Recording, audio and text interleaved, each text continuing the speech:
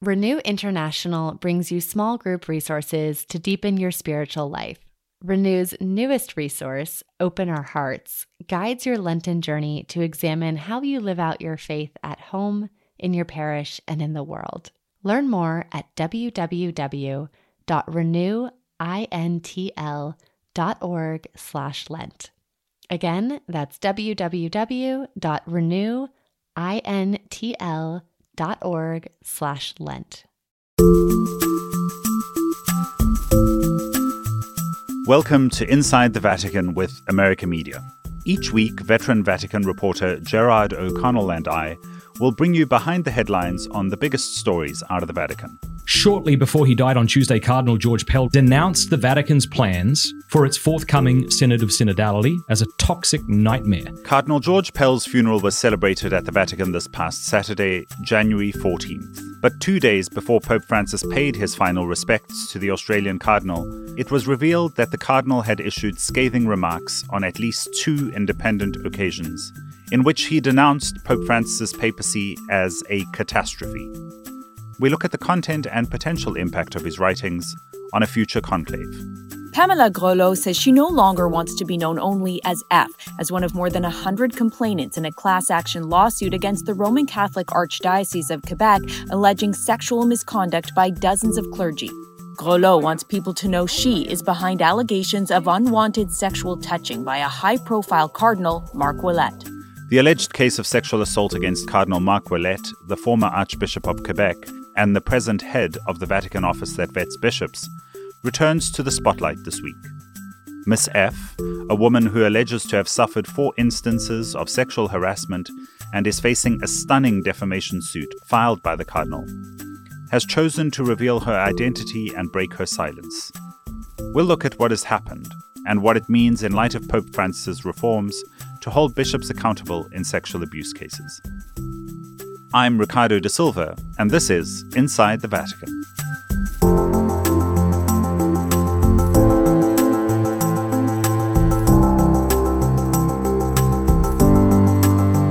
Good morning from New York, Jerry. Good afternoon from a wet and windy Rome, Ricardo. The water in the Tiber is reaching the top of the bridges. So wow, this is quite a winter-style Rome. And it's obviously cold in the studio because you're bundled up in a coat and a scarf. Yes. I need to keep warm. So, Jerry, have things calmed down a bit since we last spoke? Well, I understand that Cardinal Pell's body may be going back to Australia, I think today, for a funeral that will take place on the 2nd of February at St. Mary's Cathedral in Sydney, after one day lying in state. Okay. So that is one part of news. And the other part of news, of course, was last Friday, Cardinal Zen turned 91. Yes, so we addressed both Pell and Zen in last week's show. Cardinal Pell's funeral was celebrated at the Vatican this past Saturday, but not without a certain cloud over it, given some of the revelations we have seen since his death. This is the extraordinary thing that many people are commenting on in Rome, Ricardo, is the fact that Benedict died on the 31st of December, and immediately we had this media storm over the book by his secretary for many years and the press interviews that he gave. So that became a cloud, as it were, over the funeral, which was meant to be very peaceful, very calm. But there was this media storm. And now we had the same thing with Cardinal Pell. He died, and immediately the day after, it was revealed conclusively that Pell was the author of the memorandum on the conclave, which he stated that Pope Francis's pontificate was a catastrophe, a disaster, and he was looking to the conclave that would soon follow, at least so he thought. And again, this created a media storm. Jerry, so let's just backtrack. The day after Cardinal Pell's death, Sandra Magister, a seasoned Vatican reporter who writes for L'Espresso, an Italian magazine, and runs Settimo Cielo, or Seventh Heaven, a blog under the magazine's banner, revealed that a 2-part memo he had published anonymously on his blog that condemns the papacy of Pope Francis in strong terms was in fact authored by Cardinal Pell, one of Pope Francis's chosen and close advisors. A day later, The Spectator, a conservative British magazine, released a letter it said was written by Cardinal Pell just days before his death. The letter relays many of the same points of failure with the present papacy as the memo. It takes particular issue with the Synod on Synodality, currently underway in the Church. Mr. Magister has since confirmed the authorship of the memo with various journalists, including Jerry, who interviewed him last week to get the full story. I spoke to a number of Vatican cardinals, and they told me, we don't really believe that Cardinal Pell wrote this, using language calling the pontificate of Francis a disaster, a catastrophe. We don't believe this. And then I saw that in the United States, Father Joseph Fessio of Ignatius Press, the publisher of Pell's 3 volumes of prison diary, also contested it. So I decided the only way to clarify this was to go to Sandro Magister and talk directly to him. Other journalists had done it, but I went with 2 specific questions. Which questions were those? First of all, what can you tell me that proves that Pell really is the author of this text? And he said, well, the cardinal would come to my house with some frequency. I would meet him with some frequency. And this I was aware of. And he said, one day he arrived with printed document in his hand. And he said to me, I want you to publish this, but I want a guarantee from you that you do not reveal the name of the author. So Sandro Magister said, I didn't ask why he wanted the anonymity, but I gave him the guarantee that I would tell nobody who the author was. Which is curious because Cardinal Pell has been quite outspoken about his views of this papacy and on doctrinal issues as well within the Church. Why would it be that this would be issued anonymously? Well, I mean, when you read a text, you understand it. That here is a close advisor of the Pope, one who had been for 3 years on his inner circle of cardinal advisors, appointed almost immediately after his election to help him in the reform of the Roman Curia and in the governance of the Universal Church, saying this pontificate was a catastrophe, a disaster. Did he not say this directly to the Pope? Why did he not say it? He was sitting in the Council of Cardinals. I think they met for more than 30, 40 times. So I asked Sandro Magister, and he said, yes, he came with the document, already printed. And then he said, when Pell went back home, he sent an email with the document to facilitate its publication. And later he came back to him and complimented him for the way he had published it.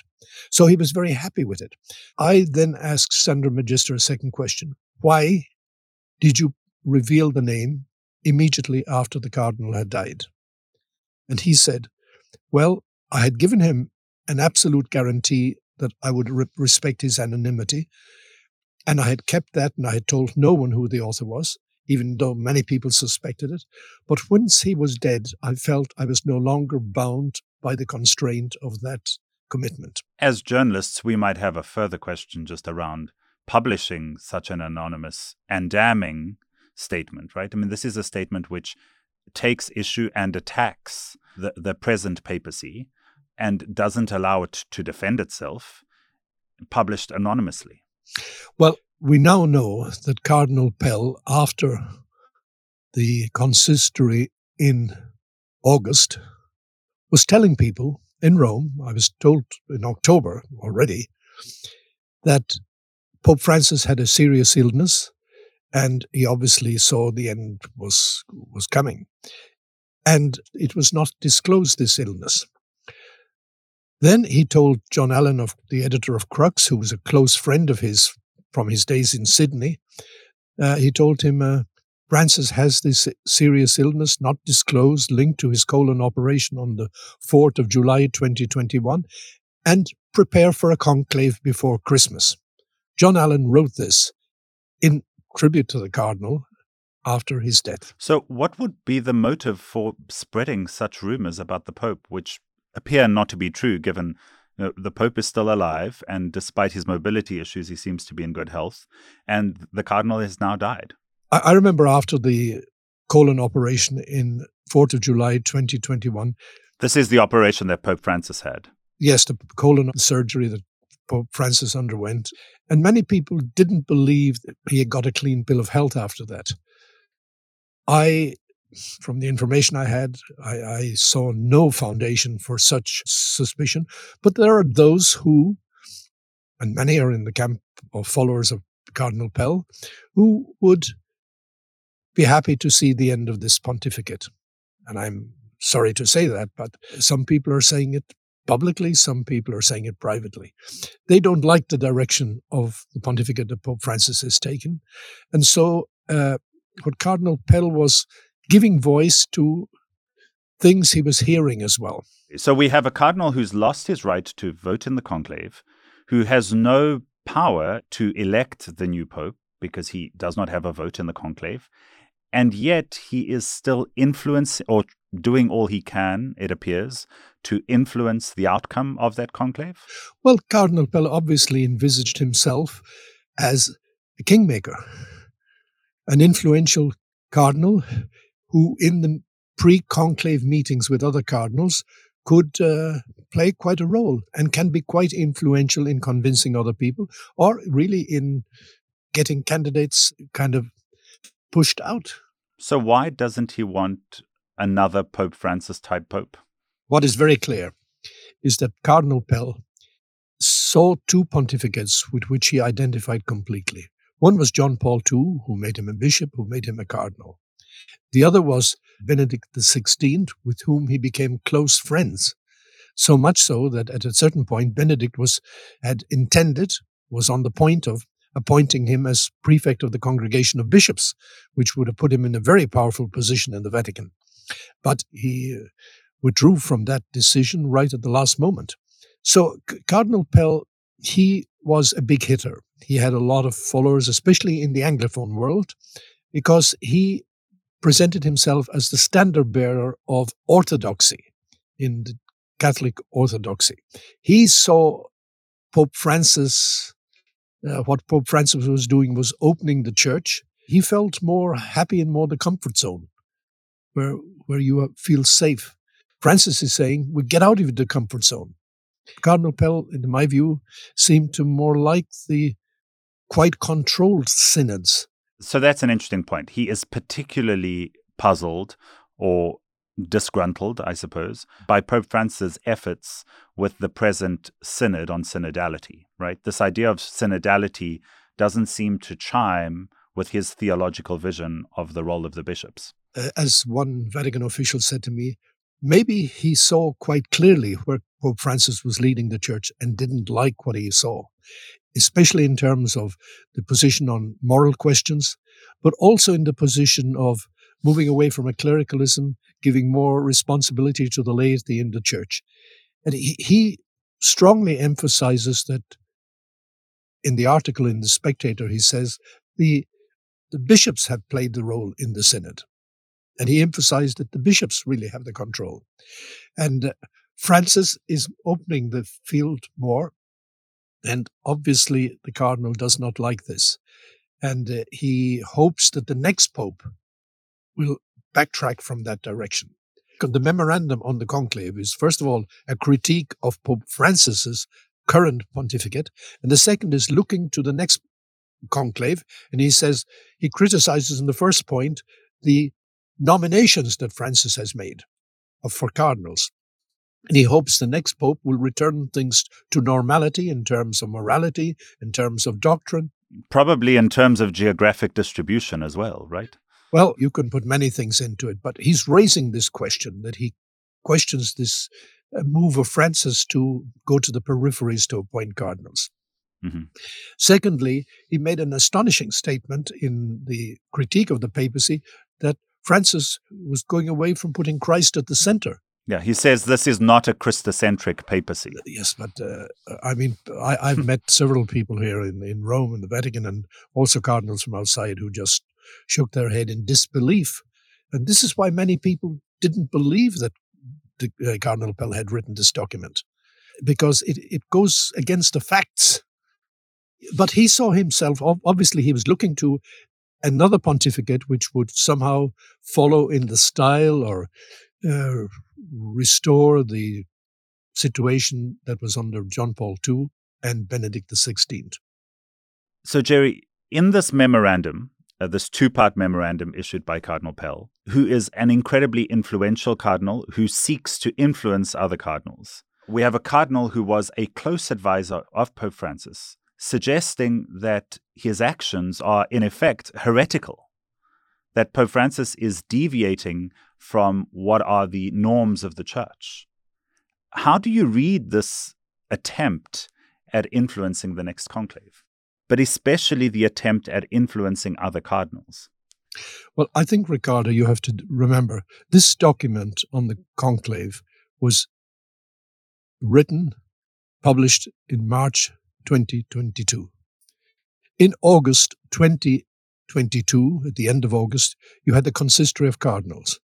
And what emerged there was that Francis had overwhelming support among the cardinals. Not more than 10% of the cardinals were against his position on the synod. And so this article Cardinal Pell wrote and was published posthumously on the 11th of January is surprising, given that he sat in at that consistory and saw there was overwhelming support for the synod as Francis was leading it. I think this, in my estimation, really won't convince too many people, except those who do not want to listen to Francis. Mm-hmm. He also charged that one of the cardinals, who's a key role in the synod, is heretical in his stance on sexuality. So this is Cardinal Hollerich of Luxembourg in Germany.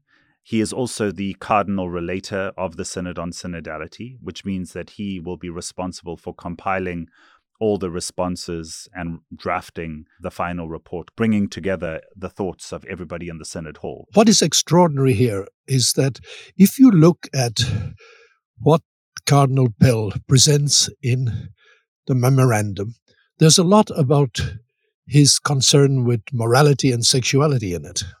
And obviously, he is unhappy about the openness of Francis on moral questions. But Jerry, there's a clear difference here, right? And Pope Francis invites criticism, conversation, dialogue, disagreement on theological and moral matters. Pope Francis is constantly doing that. Where this goes beyond, to my mind, is it is a direct criticism of the person of the Pope, to whom he should be obedient and who has stood behind him throughout his many trials, right? Well, some people have raised the fact that when you become a cardinal, before you get the red hat, you take an oath.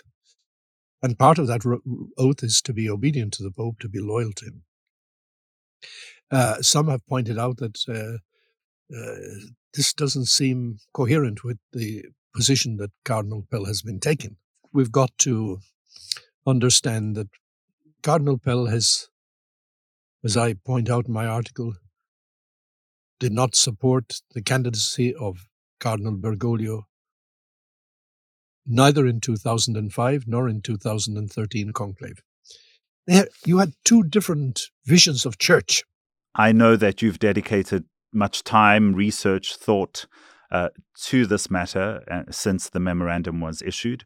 And you've written an in-depth article, which is now available at our website, americamagazine.org. I encourage everybody to read it because it really is deep analysis into what is going on in this memorandum and in the letter issued to the Spectator.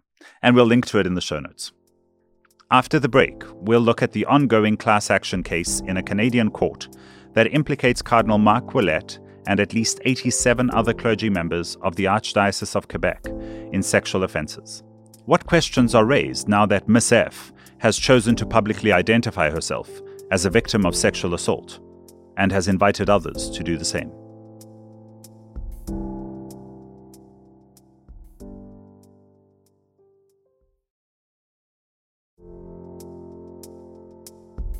Welcome back.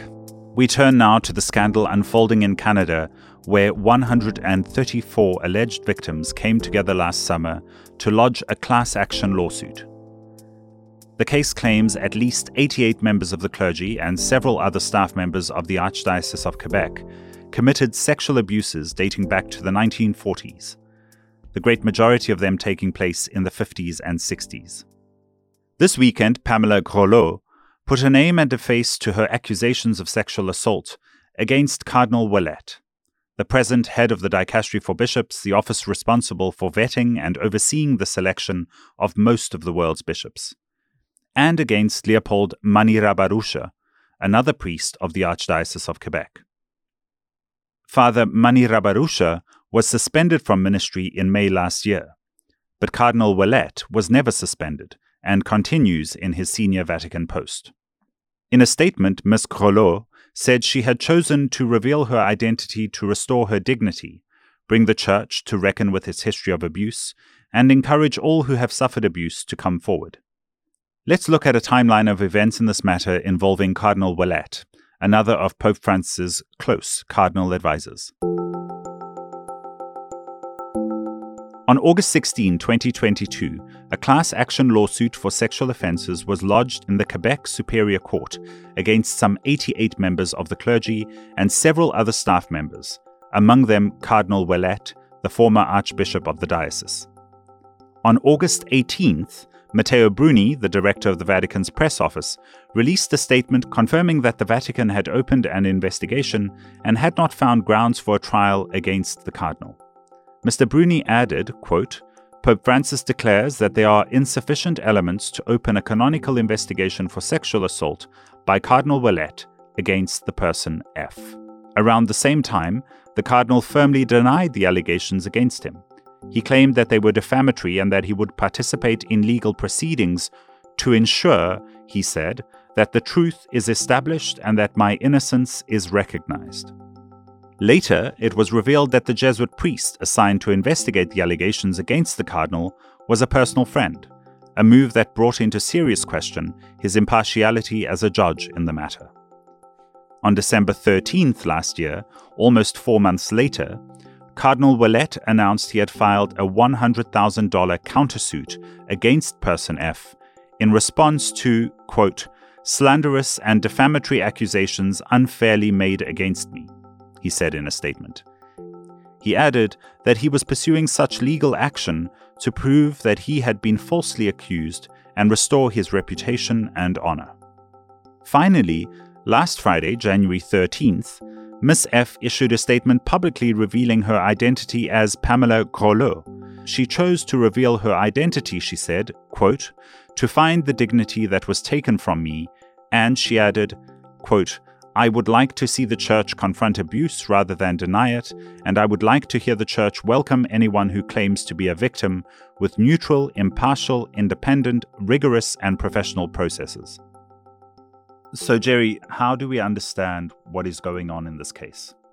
Well, this is seen as a very embarrassing situation here in the Vatican. How so? Because here you have a cardinal who is the prefect of the Congregation of Bishops, who selects the candidates to be bishops in all parts of the world, taking a case against a young woman in Canada, a church worker, who was in her early 20s at the time of the first accusations. She was 25 when the first accusations. Yeah, she accused him of 4 occasions on which this harassment took place. Now, she, first of all, approached the diocese in Quebec to address her complaint. Since he was a cardinal and a Vatican official, they referred her to Rome. She wrote to the Pope. The Pope appointed an investigator. But unfortunately, the investigator that was appointed was a Jesuit who was very close to Ouellet. But you were saying Pope Francis didn't, or at least you've told me on another occasion, that Pope Francis did not know the background. He asks for suggestions from his advisors, and they give him this one. Now, if they had followed the rules that Pope Francis had laid down in Vos Estis Lux Mundi, you are the light of the world, that document states clearly you can't be investigated if you have a conflict of interests. What is that document? Can you just summarize that for us? That is a document which seeks to establish rules and regulations for dealing with abuse cases. And especially to deal with bishops and cardinals. Also, yes. And so it lays down very clear rules. And one of them is that if you've got a conflict of interests, and of course this Jesuit would have had it, since he was closely linked to Cardinal Ouellet. You should step aside and say, no, I'm not the appropriate. But he went ahead. And then the problem was, this woman, as she said now, she said, I waited 2 years for an answer, and I didn't get an answer. And then she decided to join the class action. The cardinal responded by taking a case for defamation against her. Now, this is an extraordinary situation, and there are few precedents, I don't know if any in the church, of taking a case of defamation by a cardinal against a church worker. Obviously, he felt defamed. Well, let's just talk about that defamation, because I think that defamation is somewhat specific and pointed, right? What Cardinal Ouellet seems to be taking offense against specifically is that he is being lumped with other sexual offenders who have committed, in his view, graver forms of sexual abuse, right? And that this is inappropriate touching and is not of the same class as sexual abuse. Yes, he makes 2 or 3 points. One, he says, this is not sexual assault, as it's understood. Secondly, as you have just said, to put my case with those of abuse of minors is to confuse the whole question. Thirdly, he makes an extraordinary statement. He says he doesn't know her. I can't remember meeting her. I don't know her. He says in his deposition against her. Mm-hmm. So, Jerry, did he know her? Well, she says he sat with her. He met her 4 times. So presumably there will also be photos of this. And so this is quite an extraordinary situation. And he is then asking as compensation for the damage he has suffered, and also psychological damage. $100,000 in compensation. He says he will use the money from the compensation. He will devote it to rehabilitation of indigenous victims of abuse in Canada. But what is this shaping up to be? That a cardinal will take a young woman, also a Catholic, to court for defamation. And what will she say in court? She says she stands by her claims. We don't know what evidence she will bring forward to prove her case. But it's not really a thing that brings any joy to the church. I think something else we can expect, which undoubtedly will happen, right? And which Ms. Grollo herself says in the statement that she made when she revealed her identity, is that this, she hopes, will inspire others to come forward and tell their stories. And so this will open the floodgates. Well, I understand, or I read that already 3 cases not linked to the cardinal have been triggered by this, the denunciation for 3 other abuse cases. But here is a cardinal in a high position in Rome who meets the Pope every week. Because he is the prefect for the dicastery of bishops. Exactly. Which manages the selection process for candidates to the episcopacy, which the Pope then approves. It's a very important position that Cardinal Ouellet has had since 2010. So he's been in this going on 13 years. He will be 79 on June the 8th. So it's a problem for the Pope. And he has held this post unbroken, right? I mean, in the sense that even since these allegations, he was never suspended from ministry. He was never removed from his office at the Vatican. He has continued because he defended his innocence, and that was being investigated. The Vatican found there was nothing to charge him for. And so they have continued with him in that role, which is very different to a priest who is accused, who is on any suspicion immediately suspended from ministry. So there still seems to be this double standard between priests and bishops and cardinals, which Pope Francis has repeatedly said that should not be the case. In fact, he told you that in the interview he had with America.